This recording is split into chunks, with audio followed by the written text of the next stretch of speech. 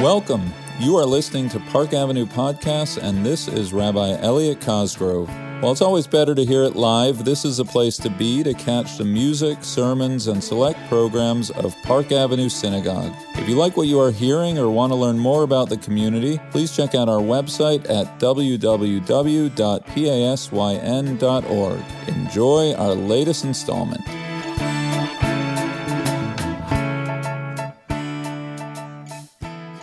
How We Talk About is a professional development podcast for educators who are teaching Jewish things in Jewish schools. We're your hosts, Jen Stern-Granowitz and Aaron Beezer, Jewish educators from New York City. Aaron, we received a great question from one of our listeners. A question? We got a question? I mean, we have a lot of listeners, so yes, we get questions. Did we get 4 questions? Sorry, that was a Passover joke. Is it too soon for Passover jokes? It's probably not soon enough. It's not soon enough, but it's not a Passover question, and we'll just talk about one of them. So I'll read this question. It comes from a teacher who works at a Jewish day school in Manhattan who writes, I have a topic of interest that has peripherally come up in social studies. When teaching about Pangea and relevant history, students will often ask about or don't understand how this theory relates to the creation story they learned in Genesis.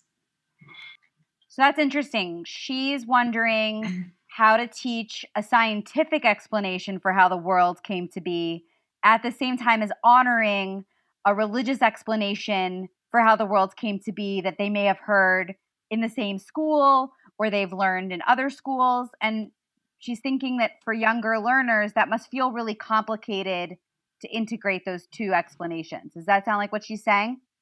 So yes, that's also my understanding of her question. I think many of us have met the learner who says, this isn't even true. Why are we learning about this? There isn't a God. The splitting of the Red Sea didn't happen, right? So the kind of underlying premise of that kind of response is if it's not scientifically, historically proven, then it's inferior. For me, I hold the Torah in high regard as a book that I think is divinely inspired. And at the same time, I think what happened in the Torah is not historical fact. And the story of creation in Genesis is a sacred text to me, and I believe in evolution. And that nuance and balance works for me personally. I think a big reason is the chain of tradition that comes before me and keeps me connected.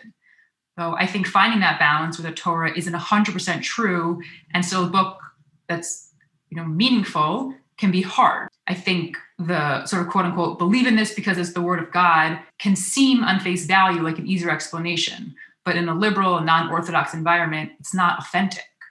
Yeah, I think the believe in this because it's the word of God speaks to what you're saying about the power of this being real. And if it is seen as being less real, then it's seen as having less power and authority. And I think that's kind of what we're really grappling with today. And so I'm excited to bring on our guest, Rabbi Jeff Middleman, who is the founding director of Sinai and Synapses, an organization that bridges the religious and scientific worlds, offering people a worldview that is scientifically grounded and spiritually uplifting. And a friend of mine of many years, Rabbi Jeff Middleman, we are so excited to have you. Thank you so much for spending time with us today. Thank you, Aaron and Jen. It's nice to be able to talk with you both here. And a terrific question that is a question that comes up quite frequently. This is not an unusual question to be able to get.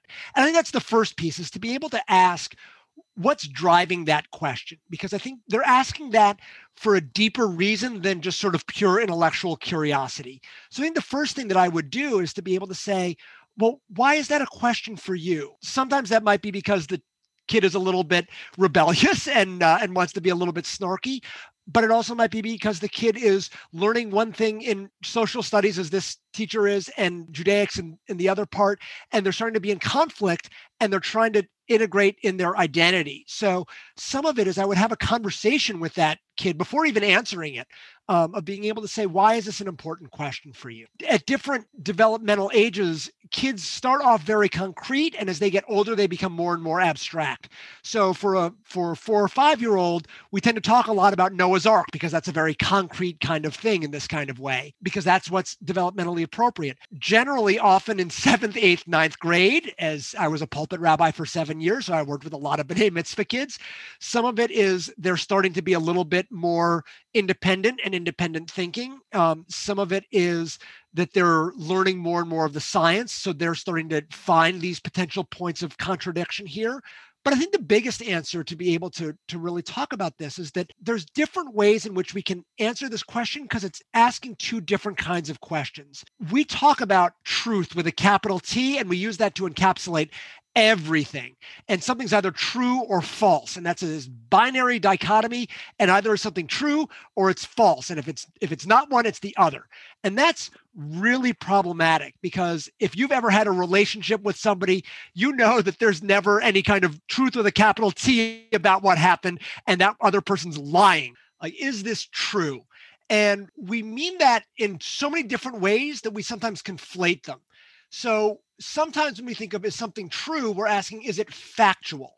And that's something of what science is meaning to be able to do. Science's job is not to help us find truth. Science's job is to help us become progressively less wrong. So if you look back on all the different things that we sort of knew scientifically, if we knew 1,300 years ago or the time that the Torah was written, we would look through and the facts that we would see, and I'm putting this in quotes here, the facts that we would see is that we are the center of the universe. The sun goes around us. And why did we have that? Because that's what you looked at. That's what we saw. That's what we knew. There wasn't a level of scientific instrumentation and a scientific process. And science, as it progresses, it helps us to be able to say, this is what I thought was accurate. And now I'm finding that maybe I was wrong in this kind of way. So I think it's really important to be able to understand that science is not a body of facts. It's a process by which we get a better understanding of the way the universe works. The Torah is designed to give us what I would call sort of emotional and social truths. They're ones that help us understand, who am I? How do I act as part of this society here? How do I fit into this larger question?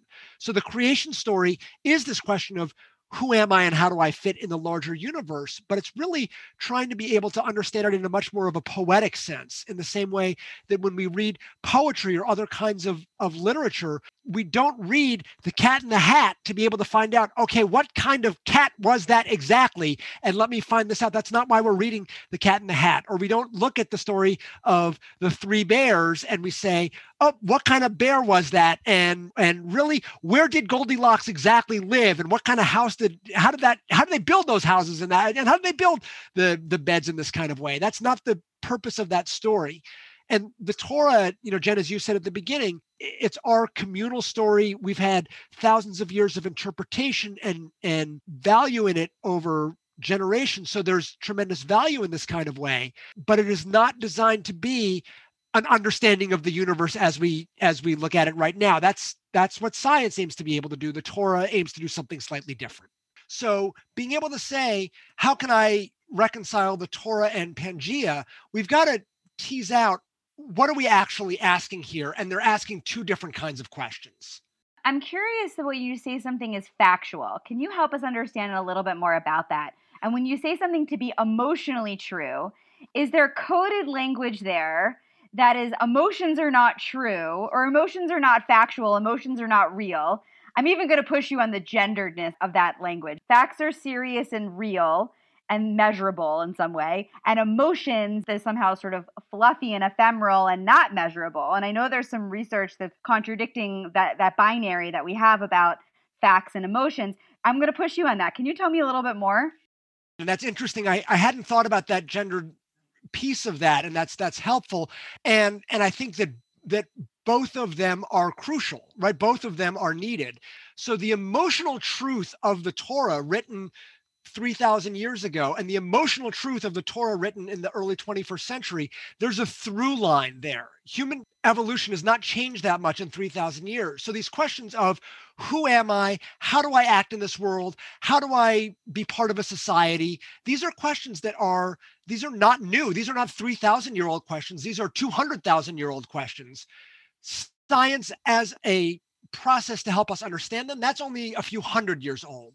So there's both of those pieces there, and I think you don't want to necessarily say, wait a second, how can I factually prove that the Red Sea happened? That's actually trying to put a square peg into a round hole. When you're dealing with a factual kind of question, facts might not be the way to actually talk about that. Coming at it with an army of facts may actually be counterproductive. For me, at least, the Torah is not a historical book. It's not a history textbook. Then this idea of science, that it's evolving and changing, does that make the understanding that the Torah is also not historical deeper? Like, does that understanding of science help us more deeply connect to the Torah? We can't change what the Torah says, right? The text is what the text is. Even if we don't like it, if that's what the text is. In the same way, if you are doing a scientific experiment, the data is going to be whatever the data is going to be. Even if you don't like what the data says, if that's what the data says, that's what you've got to be able to look at and build off of. In Judaism, at least, when we read the Torah, it's not the Bible says it, God says it, that's it, I believe it, done, period, end of story. There's a process by which we say, well, this links with this, or this helps me shed light on that, or I'm coming at it from this particular perspective. I have a hypothesis that this might happen. I have this idea that actually I am going to say that even if I'm reading a text that makes me uncomfortable because what it was written 3,000 years ago, society has changed since then. I'm actually going to come at it from a slightly different perspective and say, this is what my values are right now. And I want to look and see, how can I look at the text in this kind of way? So because Torah study, like science, is not static, it's dynamic. And it's also done by the people who do it, and being able to understand what are we missing? What are other people going to say? Studying Torah as a way of saying, let me build up from the text to be able to find some meaning from that. I think that can definitely be a very meaningful process by which we can look at the text. When the kid asks, did it really happen? You're still saying no, though, right? I am still saying no. I'm gonna try very hard to not say no, it didn't happen, unless it's a particularly snarky kid, and that actually might build a relationship, right? The snarkiness might be a way to connect with them, because I think that is a crucial thing, by the way, of the way that you interact with people, and it's kind of obvious and very simple, but it's always a relationship. Facts don't change people's minds. Relationships change people's minds. That's a big piece. So if it's a snarky kid who said, but it didn't literally happen, I'd be like, yeah, you're right. And okay, what do we do with this now? Like, why is that a problem for you? If you're a student and you're saying, but this didn't even happen, and even let's say you can get behind the understanding of the text and the nuance and the poetry of it, we also then live our lives based on that text, right? So let's say you don't believe in the story of Exodus and the splitting of the Red Sea, but then you have to go to a Passover Seder and you have to eat matzah. How do we get students behind that idea of this is poetic, this is emotionally true, and we're going to create laws based on this text that's not historical, and it's not a science textbook? Some of that is, how do we create a sense of community where there is meaning at whatever level it's going to be for that student at that time?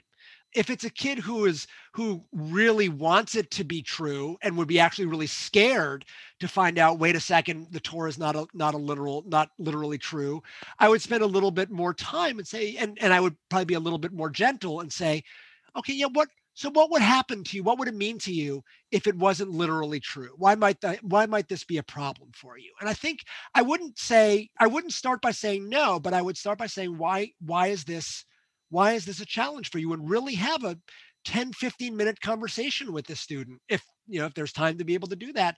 Because with almost everything, there's the surface question, but then there's a deeper question.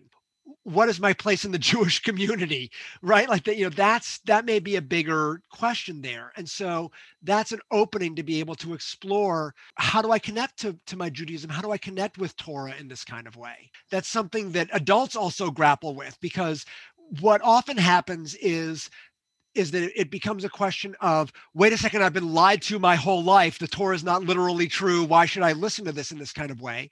And I would say, so what would it mean to you if this didn't literally happen? Why is that making you uncomfortable? My guess is that, well, wait a second, I'm being taught all these things that are literally true, right? Why I was sort of taught this as quote unquote history. Is this actually history? Should I even be bothering and even to try to engage in these kinds of questions? So a lot of Judaism is this na'aseh v'nishma. We do this and then we understand. And I think that's also something that's an important piece of there are elements that we do in Judaism with or without a connection to a belief system. This is what our community does. This is what I do individually. But I'm curious if you were that student, how you would respond if that was the pushback to the pushback. To me, the chain of tradition is what connects me. So I'm cool with like fine, Exodus from Egypt didn't maybe happen the way it's written about and the splitting of the Red Sea, but there's been so many, all of my ancestors before me, right, read the Torah and had a Passover Seder and followed these laws that to me, it feels I shouldn't be the one to break the chain of tradition because it's been going on for so many thousands of years before me. So to me, that's sort of heavy enough or strong enough and powerful enough to replace the fact that I'm not following it because it came from God on Sinai. Like it didn't come the way it is written from God. But to me, the chain of tradition is really powerful. And hopefully because that is an authentic answer to me, that would be motivating to a student. But I think that would be, depending on the age and the context of the conversation, a way that I would want to authentically explain how I connect to the text and why those laws are meaningful to me, as opposed to just saying, because we're supposed to, because it came from God, because the rabbi told us to, because my mom told me to try to find a really authentic way. So to me, that's authentic to say the chain of tradition feels very powerful. And that's why I would.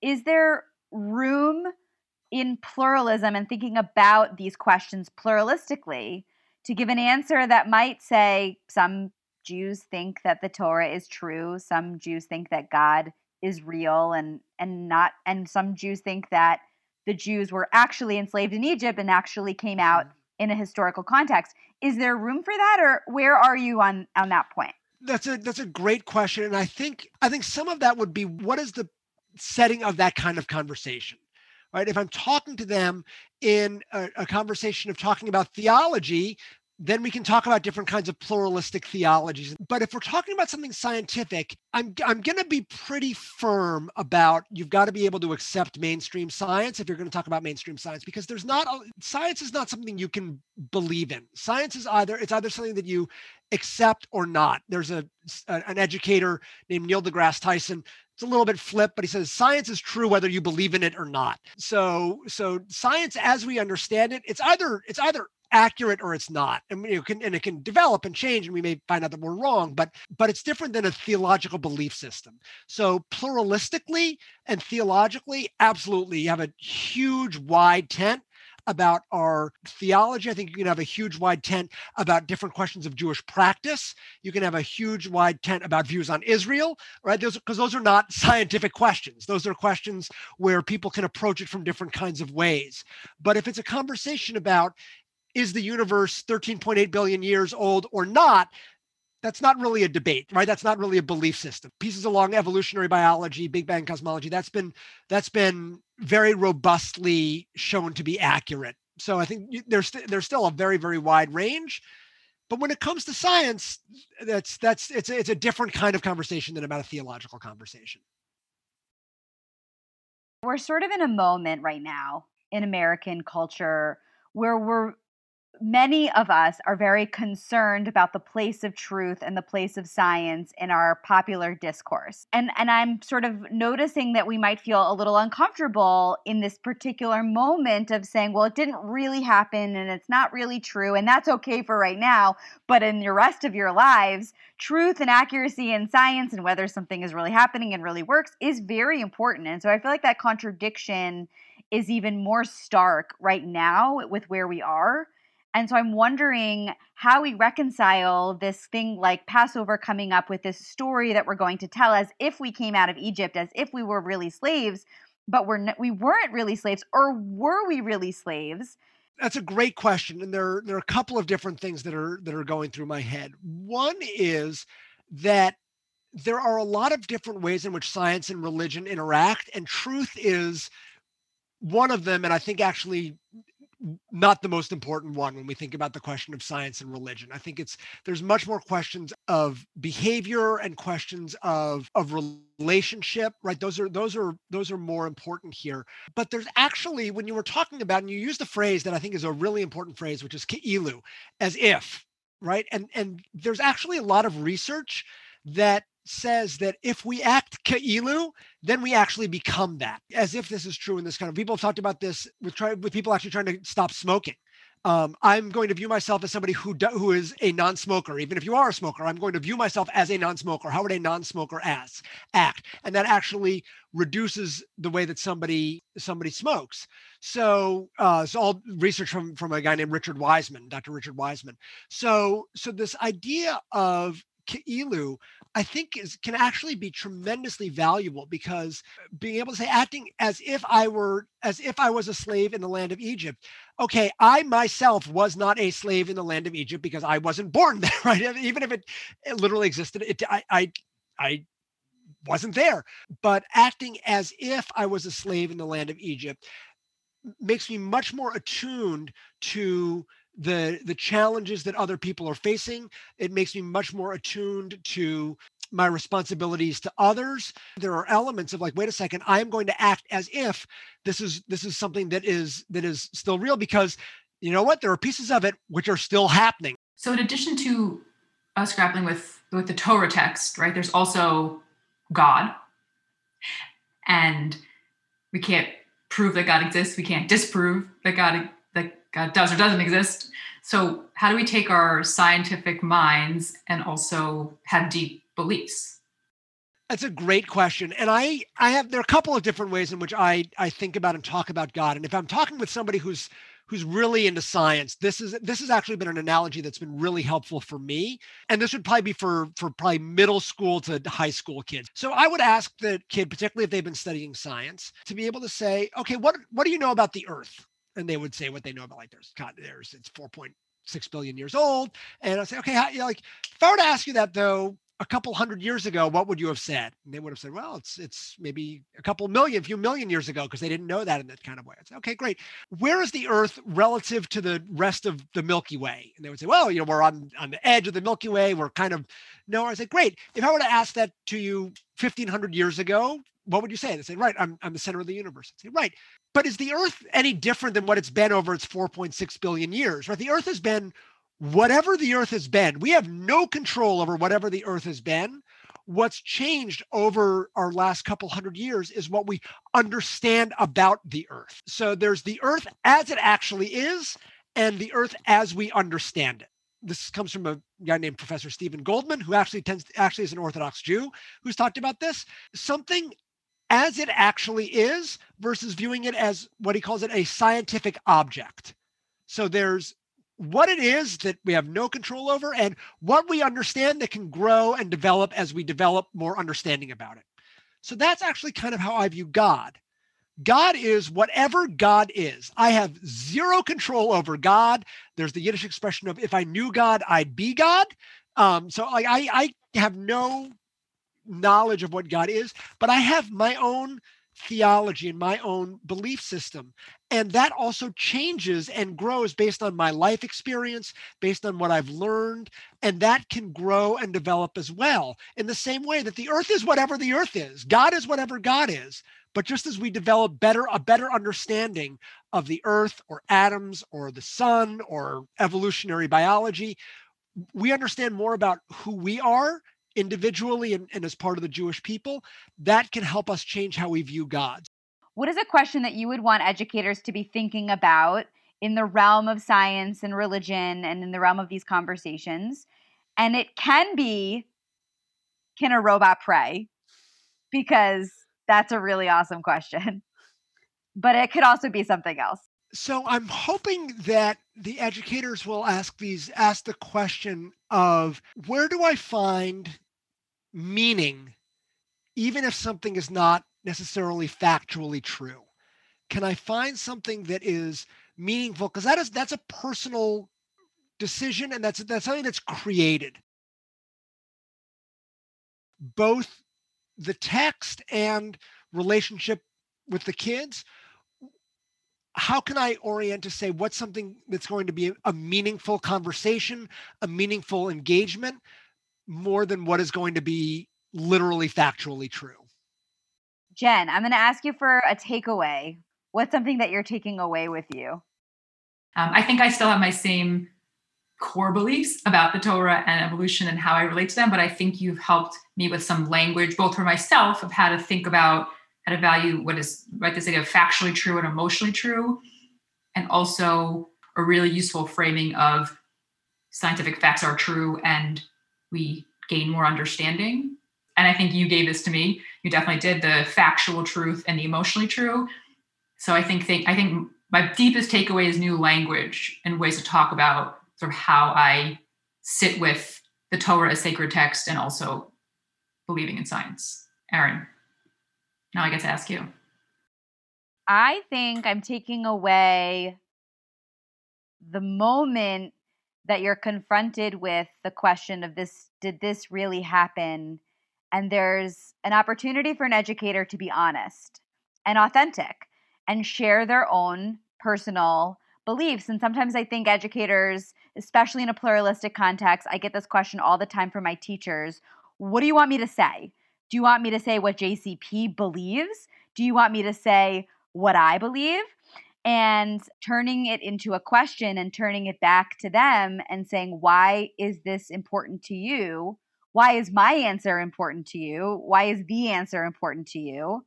I think that's really powerful. And I think that that's the pedagogy that I would want my teachers to use anyway. Since there really isn't one satisfying answer to this question, we could come up with lots of different ones. There's not really one satisfying answer. So the most satisfying answer that any of us could ever have is the one that we come to on our own.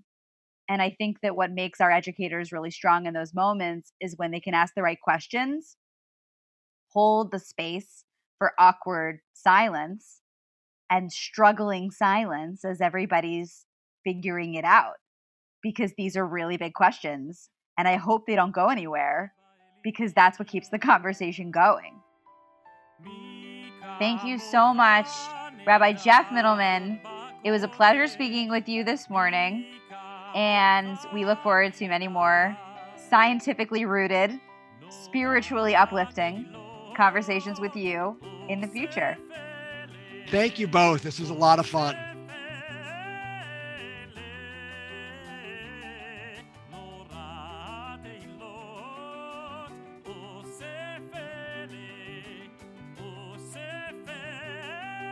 We want to hear from you. If you are planning a lesson or there's something that's on your mind, tell us about it. We want this podcast to be useful to you, our fellow educators. Be sure to subscribe to the Park Avenue Synagogue podcast channel to download and listen to future episodes of How We Talk About.